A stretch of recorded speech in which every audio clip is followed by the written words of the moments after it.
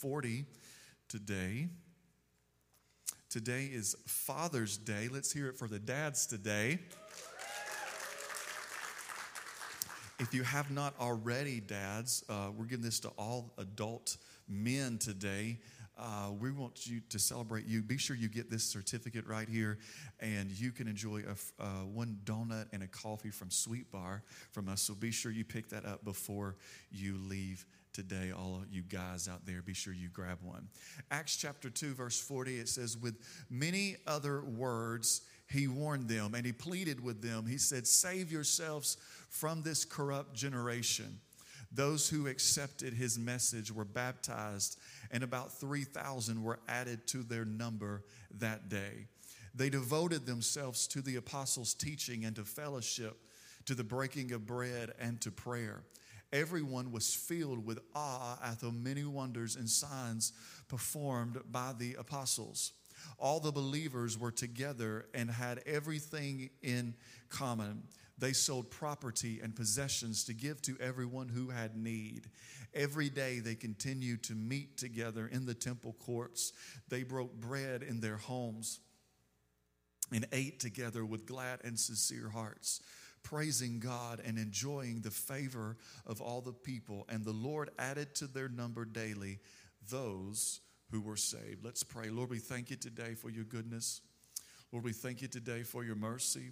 Lord, I pray that right now, Lord, that over these next few moments, that you would clear our minds of anything, oh God. I pray that right now, Lord, that this word would get into our hearts, get into our souls and our minds today, and may we be transformed by your word today. We love you and we thank you today. And the church said amen. Amen and amen. This word that I just spoke said that these people became devoted. And I want to speak today about devoted men, devoted fathers. Although I'm in Mother's Day, I spoke directly to the mothers.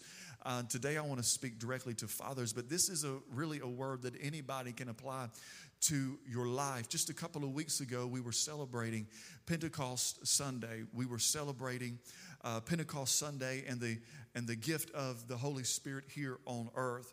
And the great thing about Pentecost Sunday is that so many people look at it and feel like that was the climax and everything else. Now we're just waiting for the Lord to return. But really, the Pentecost Sunday was not the end of something, but it was the beginning. Amen. It was like a catalyst for the church. And thousands, the word says that thousands were added to the church in just a day. And as a result of what happened in the upper room that day, there were many great things that occurred as a result of Pentecost. And one of those great results that happened was that there was a generation of men that were added to the church. There was a generation of men that were filled with a unique power that was being added to the church. There was a release of mighty men who no longer cared about what their neighbor thought about them. Men that were once sitting on the sidelines were now in leadership positions, and they were filled with the power and filled with the Spirit. It was a group of men that were passionate about their faith. They were passionate about the word, passionate about their teaching. They had been transformed and were now known by people in their town as being radical. People were calling them the radicals of the time. People did not understand why they just all of a sudden their life just shifted. People did not understand of why all of a sudden these people that were lost were now in the streets and they're worshiping. They did not understand why they were so demonstrative with their worship and loud with their praise. Let me tell you something. Whenever you get saved and whenever you get filled and whenever God transforms you, there will be some people that think you are crazy. Can I get an amen? Why are you so passionate with your praise? Why do you like loud music? Why in the world do you even raise your hands? And it's not that they don't understand your praise. What they really don't understand is where you have been in life. Because if they knew where you have been, if they knew the hell that God rescued you from, amen. If they knew that miry clay that He picked you out of and put your feet on the rock to stay. If they knew the state of mind that you were in before you were filled with the Spirit, they would totally understand why you worship. Can I get an amen this morning? And I want to take a moment this morning and show you some characteristics of the early church. Because during this time, what were disciples are now becoming apostles. And these mighty men are starting to rise up and move forward and build the church. And I want to take a look at these patterns with you today so you can apply them to your life. So jot these down. One thing I want you to understand is the early church was authentic. They were authentic. Get that in your notes. They were real. They were not fake. These men that were rising up in the church, they were authentic men. They were not worried about their reputation. They did not worry what people were feeling about them or what people thought about them. They were just real. I don't know about you, but I get so tired of being around fake people. Amen. So tired of fake people in this era of social media. You can be one way behind a camera but look totally different. You can have a filter on and look nothing like you do. I'm telling you, y'all on these dating apps, y'all better be careful. You never know what you're going to walk into when you go on that date, because they could have a filter on. They could be some just fake. You don't know what they are. They're just not real. People have, it's like they have multiple personalities. They act differently around different groups of people. They act one way at church and one way on the job. They act one way on Facebook, one way on Instagram, and one way on TikTok. And their personalities change according to their audience. Can anybody testify to the generation that we are in? And a generation of real men, a generation of real people started to come forth in that day. And men, one of the best places that you can be real is you need to be real in your house. Can I get an amen this morning? You need to be real in your house. There are some men that are heroes on their job, but zeros in their home. They are heroes in the house. They are heroes on their job. They can lead and they can tell people and they can direct, but when they get home, it's like there's nothing left with them. They're heroes in public, but zeros in private. If that's you, your priorities are out of line. You don't have to be perfect. God just wants you to be real. Amen. You can believe, you can trust in men that are real. The Bible says in Acts chapter 4, verse 13, now when they saw the boldness of Peter and John and perceived that they were uneducated, they perceived that they were untrained men, they marveled at them and they realized that they had been with Jesus.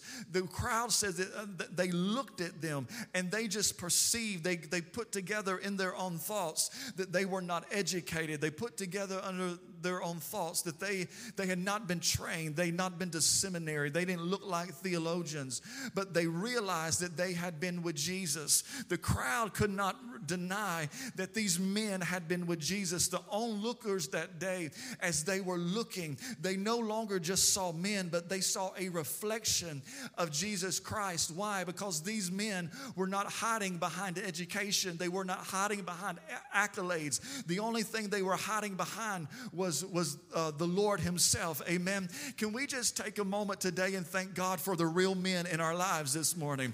Can we just take a moment and thank God? Men that aren't hiding behind titles, men that are not hiding behind degrees, but they're just hiding behind Jesus today. Men who have a bad day here and there, but they know how to keep it real. Men that are authentic, men that when you look at them, you can tell they have been with Jesus Christ. I don't know about you, but when people leave here on Sunday, I don't care if they talk about my message. I don't care if they talk about my shoes or my blazer. But whenever people leave my presence, I hope somebody says, I can tell he has been in the presence of the Lord God Almighty. Amen. Understand this, that the word authentic, the root word comes from the same root word as author. These guys may not have been writing stories in that moment, but they were sticking to the story that Jesus gave them.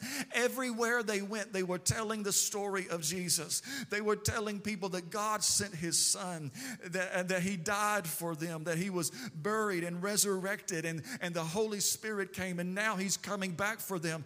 Every time time they had someone's ear, they were telling the same story. They were devoted to the story, to the gospel. Nothing could change their story. To be authentic, you got to realize something. To be authentic, you've got to stay connected to Jesus. As soon as you disconnect from Jesus, you stop being authentic because you start being something that Jesus did not create you for. This generation of young men that we are in now needs some authentic men in their lives. Amen. This generation of young guys, of boys, they need to see some authentic men in their life. The church needs to redefine what a man is in this day. Can I get an amen? Because there's too many images of weak men that are being worshiped in the media. There's too many absent men that are being exalted in our nation today. There's too many men that have too many wives that are being lifted up as idols in America today.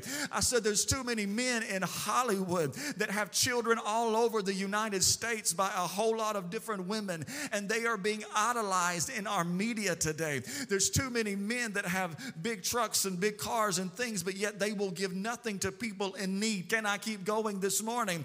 And now the importance of the role of a man, and now the importance of the role of the father in the family has been skewed, and that is the devil's plan.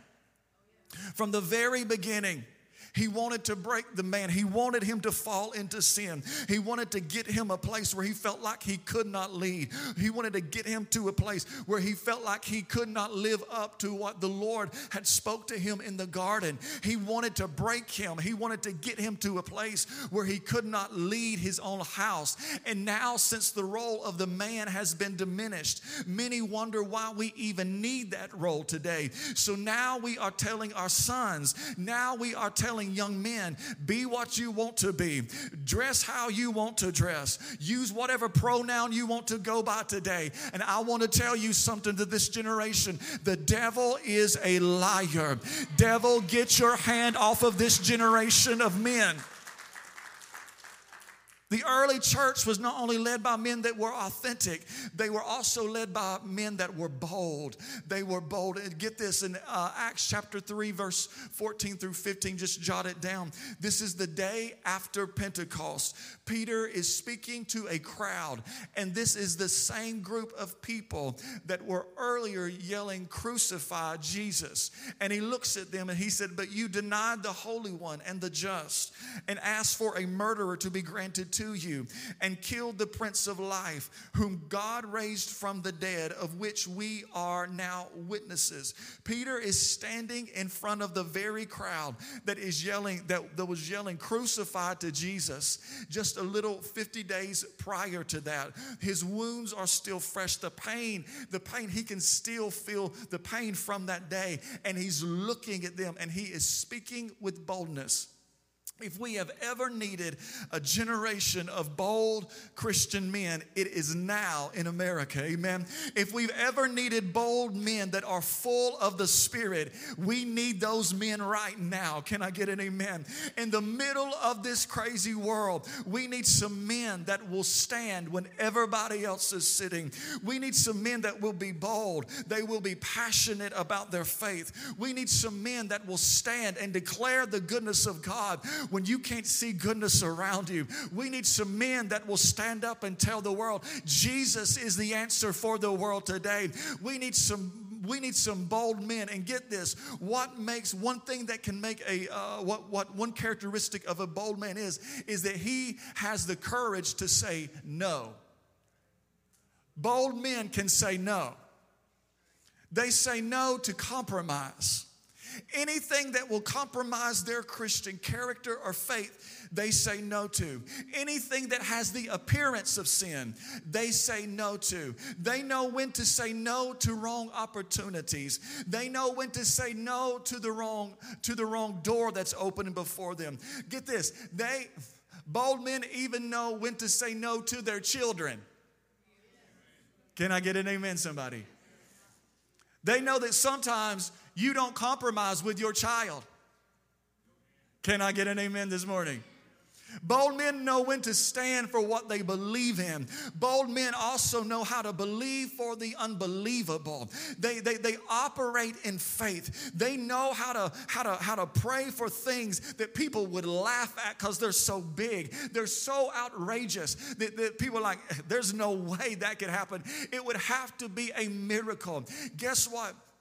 This generation in the church needs to see some praying men. They need to hear some praying men that are praying some bold prayers, so big that when you hear it, you almost laugh because it sounds so ridiculous. But let me tell you what happens when the generation hears it and then they see it come into fruition. They will believe. They will remember the testimony. They will tell their children, guess what? My daddy was praying, and guess what? Everybody thought he was crazy, but look what the Lord has done. He has answered the prayer of the faithful. This generation needs to see some men that are believing for the unbelievable until it becomes achievable.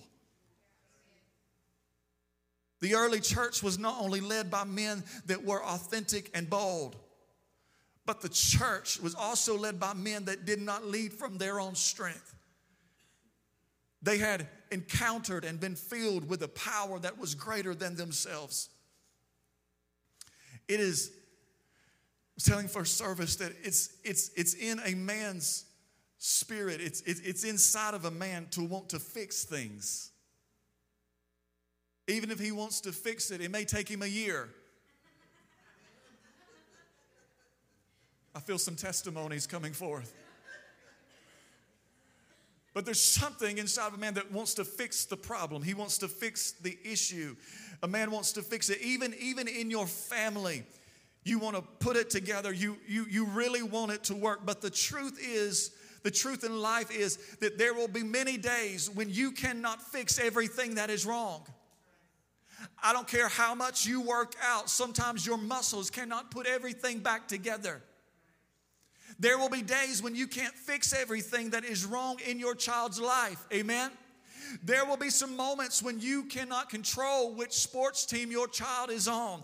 There will be some moments, there will be days when you can't fix everything on your job. It is in those moments when real men start to rise to the top, because real men see it as opportunity when others see it as defeat. People see it as defeat, like, what's wrong here? I don't understand it. How can any good come from this? But a man that is full of faith and full of the Spirit, they see through the chaos and they see opportunity for God to work something out on their behalf, because it's in those moments that they know they are connected to a power that is greater than they are. Amen? Because you can't help your son sometimes, but you know God can. There are times when you can't provide for your adult daughter, but you know that God can. Amen. You can't remove the drugs from that addict's life, but you know I'm connected to a power that God can. You can't chase depression out of their lives and anxiety, but you know God can. And it's in those moments that real men say, I can't fix this thing. It will not happen by my might. It will not happen by my power, but it will only happen by the Spirit of the living God. Because when you can't break it, God can. When you cannot open the door, God can. When you can't break the chain, guess what? God can do it. And real men know when to take their hands off the situation so God can put His hands on it. Amen? Get this. Real men, they're not only connected to the power of God, but they want their children to know that they are connected to a higher power. I said it before, and I said it at first service, and I'll say it to you all. There's a group of pastors, a growing group of pastors in this hour that believe in the power of the Holy Spirit, believe in the gifts of the Spirit, but they don't want their church to know that they do. They don't want the church to know they operate in it or believe in it, because you want to know why? They are afraid they're going to drive off a crowd. They're afraid people will leave. They're afraid their denomination will kick them out. What kind of father has a gift that can totally change lives? What kind of father has a gift that knows that gives them access to a power that is not of this world, and yet will not tell his children about it. A real man wants his offspring to know. A real man wants his offspring to know, I couldn't do this on my own. A real man wants his offspring to know, you see all of my possessions. You see all of my things. You see my success. But guess what? This did not happen by my hands alone. No, it was the Lord who was doing it for me. The Lord has been fighting for me. A real man wants the next generation to know, I tried to fix it. I did everything that I could, but it wasn't until I took my hands off that the problem was solved. Men, don't just experience God by yourself, but you need to lead your children to experience the Lord also. Testify of the goodness of God. How do you lead your children to it? You testify of his goodness. Whenever he does something, you let them know it was the Lord. Whenever he answers a prayer, you let them know it was the Lord. Whenever something successful happens to you, don't take all the credit, but turn around and give the glory to the Lord. Give honor where honor is due, but always give all the glory to God. Amen? Write this down. We do not reproduce what we want. We reproduce what we are. We do not reproduce what we want. We reproduce what we are. In other words, you cannot be living like a hellion and expect your child to be a saint. You cannot treat church like an option and expect your child to be dedicated to its teaching. I've got dark eyes. I had black hair. But God. I'll never have a blonde-haired, blue-eyed child. It's just not going to happen. It's not going to happen. But you don't understand. That's what I want. I want a blonde hair, but you don't understand. You don't reproduce what you want. You reproduce what you are. You reproduce what your seed is, what you are inside, what the seed is inside of you. That's what you reproduce. So it's not going to happen. It's not who I am. I can't reproduce something that I'm not. It's not who I am. It's not who Sarah is. If she has a blonde-haired, blue-eyed kid, that thing ain't mine.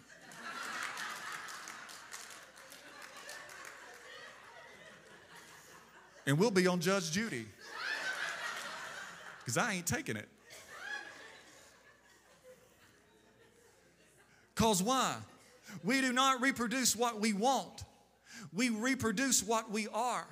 That is why you need to be a person that worships in spirit and in truth. You need to be a worshiper. Why? So your kids will be a worshiper. You need to be on your face praying every day. Why? So you can reproduce a generation of prayer warriors.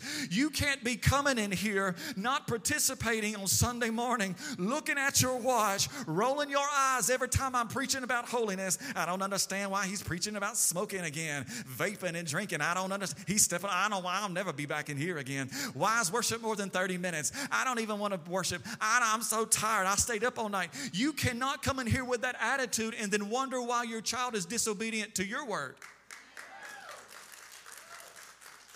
There are some days, let me be authentic with you. There are some days where I come in on Sundays and I'm tired. There are some days I come in and I am weak. There are some days I come in and my brain is scattered from what happened throughout the week. There are some days when I'm just spiritually exhausted on Sunday mornings. But guess what? You will never see me not participate in worship. You will never see me sitting down, crossing my legs, looking at them, saying, oh, well, they sit down when I'm preaching, so I'm going to sit down while they sing, and I ain't doing like that. I ain't doing that. No. I got to preach again. I need to save my voice. No. You will never see me acting like I'm not interested in worship. No. Why? Because I am the father of this house, and I want this house to be a house of worship. And if the father ain't worshiping in the house will not follow suit. I want this church to be a people people that know how to worship in spirit and in truth. I want this church to be filled with people who know how to worship when the sanctuary is empty. I want them to know how to worship when the sound isn't right. I want them to know how to worship when the lights won't come on. I want them to know how to worship when the lyrics are not right and flowing on the screen. I want them to worship. I want this church to be a people that want the more of God, and it will not happen if the Father's not doing it. There are some Sundays when I feel like I'm the only person doing it, but I just keep on keeping on. And as I keep on keeping on every Sunday, the army starts to march with me. The army starts growing. And there's a group of people that are tired of dead church. There's a group of people that are tired of lifeless worship. Can I get an amen? Fathers, you have the ability to change the culture of your very house. How? You don't reproduce what you want. You reproduce who you are. Show your kids a dad that will go after God. It will change their life. Band, help me out. Get this. Write this down. Psalm 23, verse 5. Famous passage of Scripture. It says, you prepare a table before me in the presence of my enemies. Psalm 23, verse 5. You prepare a table before me in the presence of my enemies. You, he's speaking to who? You, the Lord. The Lord is what? Heavenly Father. You, my Father. You prepare a table before me. In other words, you are showing me how to behave when I'm in the lowest valley. You are showing me how to live when I'm walking through the valley of death. You are showing me how to function. You are showing me how to operate day by day. You've prepared a table before me. You're showing me how to do it. Fathers, you need to take this verse and apply it to your life, because you need to prepare a table before your kids. Can I get an amen? Can I get an amen? Now, women, I'm not talking about cooking, so don't get happy. Prepare a table before them. Show them how to behave. Show them how to worship when it feels like all hell is breaking loose. Show them how to walk whenever everybody else is sitting. Show them how to stand on the word when everyone else is walking away from it. Show them, prepare a table before them. Cook for them. Prepare something for them. This season is a season of grilling. It's a season of cooking. And in this hour, dads, you got to get to a place where you prepare it for them. You let them see you pick out the steak. You let them see you marinate the steak. You let them what? You are showing them how it's done. You let them watch you grill. You show them how to check the temperature. You show them all the different types of meat and well done and rare and medium. You show them how to do it. In other words, you're preparing a table for them. You need to let them see you live according to His word. You need to as you think you're just cooking, but you're showing them a lesson. You need to let them see you pray. You need to let them hear you pray. You need to let them watch you worship whenever you've had the worst week in your life. You need to let them see you serve in the house of the Lord. You need to let them see you give. And as you're preparing this thing, what you think, you just think you're cooking, but no, what you're doing is you're actually making them hungry. You want to make somebody hungry, you eat in front of them. You ever not been hungry and somebody walks by with a Swiss cake roll? You're like, give me that thing. Give me that thing. I ain't hungry, just give it to me. A cinnamon roll, I don't care. I ain't hungry, just give me that thing. I just had something, just give it to me. Anybody ever been there? Y'all liars. You just smell something, all of a sudden, it just starts, I'm hungry. You want your kids to have a hunger for the Lord? Eat in front of them. Let them see you worship. Let them see you prepare it. Let them see you pray like never before. Let them see you give. Let them hear stories about everything that God has done. You think you're just cooking up something. No, you are making them hungry. Let them see you honor the word. Let them see you serve. Let them see you believe for the unbelievable. Let them, and then whenever God gets ready, and then whenever the prayer happens, and then whenever that thing comes into fruition, whenever he's finished with the steak, then you take that thing off and you say, look what the Lord has done. Look what the Lord has done. I wouldn't be able to have this job if it was not for the Lord. I wouldn't be able to have this if it were not for the Lord. I wouldn't be able to make it if the Lord was not fighting for me. And then you taste it and see. Let them taste and see that the Lord is good. If you want to make a generation hungry, let them see the goodness of God in your life.